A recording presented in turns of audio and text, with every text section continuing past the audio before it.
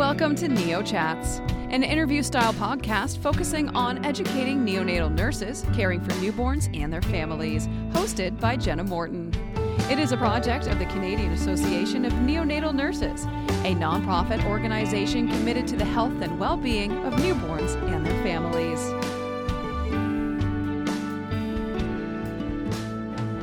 Hello, and welcome to the very first episode of Neo Chats. I'm your host, Jenna Morton.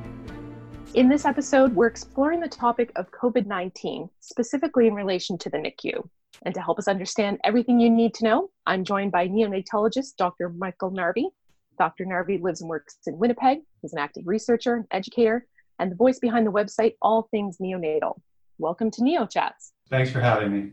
Well, we're very glad you're taking the time to do this. We're here in early April 2020. I think putting a date on that is very important given what we're going to talk about. I'm wondering if you could just kind of set the scene for us as to what we know at this moment in time in regards to COVID-19 and specifically our patient population of infants. Thank you. With respect to where we're at, things have clearly, I would say, been very disruptive in the world with respect to COVID-19. I think that, as many of the listeners will know, this all began in December. And while initially there were thoughts that this may be confined to Wuhan, China, time has certainly shown that that's not the case, as the infection, which is proven to be quite communicable, has spread globally. With that, I appreciate that your listeners are probably more than aware.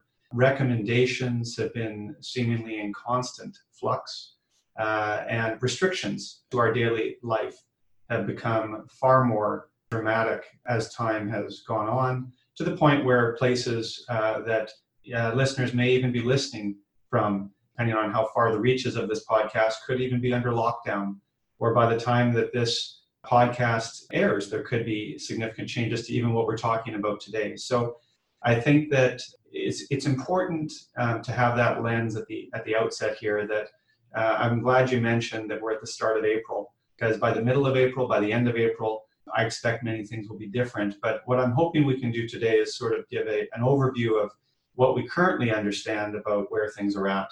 And certain things that we'll talk about I don't think are going to change. There are some things, no doubt, especially based on the prevalence of the virus in your community. There may be differences in Canada regionally, or not maybe, there are differences regionally in Canada, depending on what the burden of illness is. I hope that, this serves as a bit of a disclaimer, if you will, at the start of this. But what we do know is that I think as of this morning, there are, in many jurisdictions in Canada, growing populations of people affected by COVID-19. Here in my own province, within Manitoba, we now have evidence of community spread, whereas up until the last 48 hours, it was apparent that the cases that were coming up could be traced back to travel, but that has now changed. So even here, things are changing. And what is changing in terms of NICUs in particular? Because in my experience, the NICU is already a place where there are a lot of protocols around hand washing and some of the things that early on came out around what we should be doing in the time of COVID-19. What are some of the changes that are having to happen in NICUs specifically? I think, before we can talk about changes, I have to acknowledge that how one approaches the newborn who's at risk of COVID-19 is different depending on a very important question. And that important question is, do you believe that COVID-19 is transferred from mother to baby in utero, or do you not? So the first thing that I think we need to look at is, what does the evidence say so far about the risk of what we call vertical transmission, which is the passage in utero from mother to baby? So to answer that question, I think we can look at two other coronaviruses for which we have experience. One is SARS, number one, which occurred back in 2003, 2004. And then MERS, the Middle Eastern respiratory virus that occurred in 2012. Both of those coronaviruses, although they were not as widespread as the current one, none of the patients, none of the pregnant mothers appeared to have any signs of vertical transmission to their offspring. And so that's reassuring. That's a very important thing that we know from the past. But when you look at the present, literature is coming out all the time. And to this point, we have less than 100 mothers and their outcomes of their pregnancies that have been reported in the literature. When you look at those outcomes, though, all but 5 of these infants showed possibility of vertical transmission. So the vast majority have tested negative. And I'd like to talk about the negatives first, because although the positives clearly are more sensational, there's lessons to be learned from the negatives. So the negative, one study that looked at 9 women out of Wuhan, China, and 6 of their offspring, all born by cesarean section, found that the amniotic fluid and the umbilical cord all tested negative for SARS-CoV-2, which is the virus causing COVID-19. So that was a pure sample, devoid of any secretions or stool or blood, suggesting that those are good negatives to know about, because that's a pure sample. When you look at the positives, I'll walk you through the positives, and then we'll talk about what that means in terms of your original question about what do NICUs do to prepare for this. So when you look at the positives, there was a positive infant at 36 hours of age who tested positive on nasopharyngeal swab. There was also a case series recently that garnered a lot of attention in JAMA Pediatrics of 33 infants, of which 3 tested positive, all at 48 hours, and 2 out of the 3 had signs of pneumonia on their chest x-ray. So those 4, and I'll talk about the 5th separately, those 4 have led to a lot of people jumping up and saying, oh my goodness, there's vertical transmission. The problem that we have is we don't know at what point between birth and 2 days of age or 36 hours these infants acquired the virus. Did they acquire it in utero, or did they acquire it from handling afterwards? Ideally, we would have had samples at birth, and we don't have it. So at this point, they remain suspect.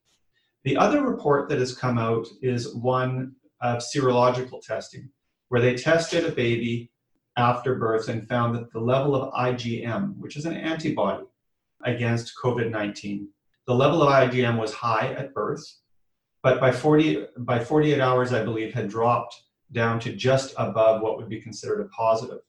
There were 5 swabs taken of this infant, and all 5 swabs came back negative. So it's actually thought that this was probably a false positive as opposed to a true positive. So what we really have then are 4 possible cases. So where does this leave the practitioner? Where does this leave our teams, our leaders? And that's really, the essence of the big question that you're asking is, how do NICUs deal with this, or how do NICUs deal with this? So I'm going to paint 2 pictures for you. One is, if you believe there's no vertical transmission versus if you do believe there's vertical transmission.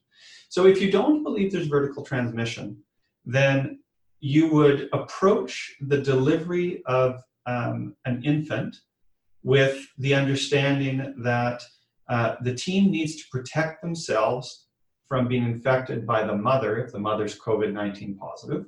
And so you need to maintain a 6-foot distance from the mother, and you need to maintain your personal protective equipment. But you would not need an N95 respirator in that situation, because even if the baby has respiratory symptoms, we don't believe, if you are on this side of the fence, that they will be transmitting virus at that point. If, however, you do believe that this is communicable through vertical transmission, then what you would do at the very least is bring in people to do an intubation or start the patient on CPAP wearing the N95 respirators. And if you look at guidelines that have been posted on all things neonatal from around the country, what you will find is protocols differ based on this point. One thing that we all seem to agree on, though, is if a mother's going to be intubated, under a general anesthetic, because of the potential for aerosolizing virus from the mother, everyone in attendance in the room should wear an N95 respirator. So we all agree on that. How one gets the baby, though, from the room that they're delivered in to their place where they will convalesce, whether that be postpartum or whether that be the NICU, is a second question that you need to tackle. So if an infant, and I guess I should have said this at the outset, I feel that there needs to be a disclaimer. These are my opinions and not necessarily representative of the rest of the country. So I'm trying to be as fair as I can in providing options for care based on, as I said, that decision point of what you believe. If a baby has no respiratory symptoms, and I'll give you an example, a baby who, let's say, is simply intrauterine growth restricted. So you've got an 1,800 gram infant born at 37 weeks to a COVID positive mother. Well, if that baby is going to the NICU or going to the postpartum ward, that baby could, in my opinion, be transferred in an open bassinet because they're not coughing, they're not sneezing, there's no risk of droplet concerns. And even then, if, as in Winnipeg, we've tended to not believe in vertical transmission, we wouldn't be worried about the baby from birth. If, however, you're going to be transporting a baby who has respiratory distress, we would prefer to do that in an isolette. So have the CPAP or intubation happen and then have them in a closed isolette as you're transporting them through the hallway. And I think another important point to recognize is that we are expecting in our world of the NICU that babies will continue to have respiratory distress. So if you've got a 27-week infant born and they have sternal indrawing, tracheal tugging, intercostal indrawing, we expect that. They likely have respiratory distress syndrome, but it doesn't mean they've got COVID-19 pneumonia.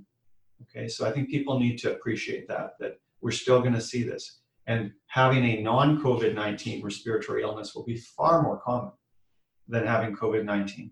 Even if you believe in vertical transmission, you're far more likely to have a non-COVID related illness. But getting the baby from the delivery suite to the NICU or the postpartum will require an understanding about the transmission of the virus through droplets. And so even if you did think the baby could be infected through vertical transmission, I don't know that you necessarily need a closed isolette to take the baby. Those are some of the things that we need to think about. And a very hot topic, and I can a couple of very hot topics actually. One has to do with testing of the newborn, and another one has to do with parental visitation. So I'll start with testing of the newborn. There's really two circumstances I can think of in which one would test the newborn. One is for surveillance. As I mentioned, we have less than 100 mothers and infants in the literature, which is really, in the grand scheme of things, when we're, as of today, about to hit, I believe today we'll hit 1 million positive cases worldwide. So to have only less than 100 newborns, we really don't know a lot about the newborn yet. So some centers, including ours, are interested in trying to help answer this question. And so what we're doing is, if a mother tests positive, so not suspect, but she must be positive, a known positive mother delivers an infant, whether they're symptomatic or not, our plan is to swab those infants with a nasopharyngeal swab between 1 and 2 hours of age, after first wiping the face to remove and cleaning the face, not just wiping it, to remove any virus that may be on the face. That's between 1 to 2 hours, and that would be considered surveillance, and to help answer the question about vertical transmission. The second situation that one might test would be if a mother is known to be COVID positive, whether prior to delivery or after delivery, and the infant at some point during their hospital stay develops symptoms. You may want to test the baby there to find out if the symptoms are in fact related to COVID-19. The real question that I think all healthcare providers need to ask, and this is what we talk about all the time in the NICU, is, will this change my management?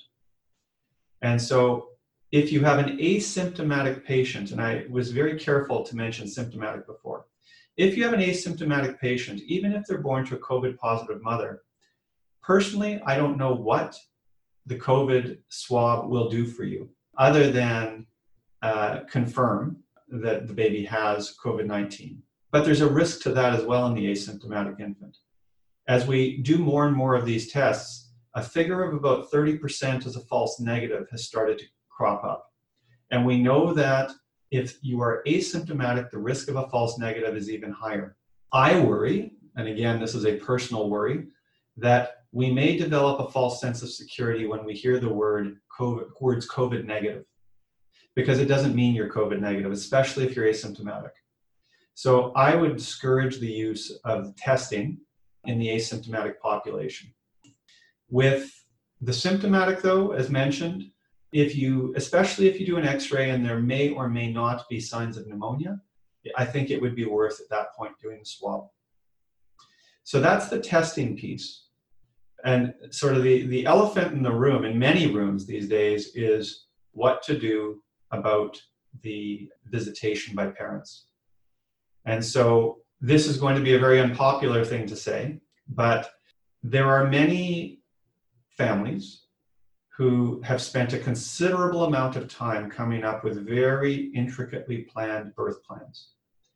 And we very much would like to continue being family-centered. Phi-Care has been something that has grown all over the country, in the world, and there are many benefits to that. But I'm suggesting to our population at this time that we need to look at the bigger picture. And the bigger picture is, and somebody said this to me just the other day, and it really rings true. There's been a lot of information in the news about the lack of ventilators out there to support our population. What's been missing in this information is that I could deliver 1 million ventilators to Canada tomorrow. But if our healthcare workforce gets sick and our respiratory therapists can't come to the hospital, who will run this equipment? This equipment will sit idle because people will not know how to properly run it. So as a population, my message to the people out there is we may have to endure some short-term pain for some long-term gain. And so at least here in Winnipeg, the decision has been made that if a mother tests COVID positive, the mother and the father, who will be presumed to be positive, will not be visiting the NICU until their 2-week period has gone and they are asymptomatic and cleared to come back to the unit. The symptom portion is important there because if their symptoms are still going on past 2 weeks, it's the longer of the two. They'll come back when they're better. Now, this, I know, will present a major issue for a lot of families. I cannot imagine as a father myself being told that I can't see my newborn. But the issue at hand is trying to prevent infection of our workforce and trying to also, in many respects, prevent infection of the newborn. If we believe that vertical transmission is rare or non-existent, horizontal transmission or infection of the infant after birth is a real. And so I would offer this perspective for those people out there with this concern about separation from their baby. The majority of infants that we see in the NICU are not 24-week premature infants with a 6-month stay. The majority are late preterm infants born between 34 to 36 weeks. Many of these infants need temporary stays in the NICU. They may be in for a week or 2 weeks. So the best thing for these infants is to have us care for them and get them home to you as quickly as possible. And to the other families, the ones who have very long stays ahead of them, what I would say to you is your time will come. So you may not be there for the first couple of weeks, but in a 4 to 5 month stay for infants born between 24 or 23 weeks, all the way up to 28 weeks, you will have lots of time with your infant, but at a time when it is safe for you to be there. I think it's so important for people to hear that and to have that moment to think through what some of these options might be that come their way. I know a lot of people who are expecting right now are running through those scenarios of all the what ifs. And it's very important, I think, for us to stop and talk about those, where that point of transmission is happening. I think that's very valuable information. And, let's call this what it is. This is an unprecedented time. I realize that's beginning to sound cliche, but it's not just unprecedented in this pandemic. What's unprecedented is the pain and suffering that goes along with it for many people. So, yes, this is going to be hard. Yes, this will be painful for many families to have separation, but it's necessary, and the good news is it will pass. The other piece of good news, which I can touch on, I suppose, is one thing we didn't talk about, which is postpartum for non-NICU deliveries. So if you have a healthy newborn delivery, there is no reason why your infant can't come and be with you in the room. When the infant is in the room with you, though, you will be isolated if you are COVID positive. And meticulous care will need to occur with yourself and your newborn. And what I mean by that is using precautions such as masks, gowns, gloves, frequent hand washing. And the topic of skin-to-skin care and breastfeeding no doubt will come up. And places all around the country are trying to figure out what to do with this. But the best recommendation I can provide at this time is that everyone needs to be part of the decision-making. This is not for your physician or your midwife or your nurse practitioner to tell you what to do. This is a discussion that you need to have about the risks, about the benefits of breastfeeding, skin-to-skin care. And you need to make a decision as a group as to what's in the best interest. And if you wish to breastfeed, that is wonderful. There's the potential to pass antibodies on against coronavirus to your infant. But you will need to clean your chest with soap and water prior to latching to ensure that there's a minimal risk of transferring the virus to your infant. Same with skin-to-skin care. And what about in terms of the healthcare worker themselves? What precautions and what advice are you sharing with your team in terms of your safety and what you need to be doing right now? Well, it's an interesting day to ask that question, because as of this morning, everyone now is essentially presumptive COVID suspect. And so we are donning personal protective equipment, not N95 respirators for non-ventilated or non-CPAP patients, but we are using personal protective equipment for all patient encounters now.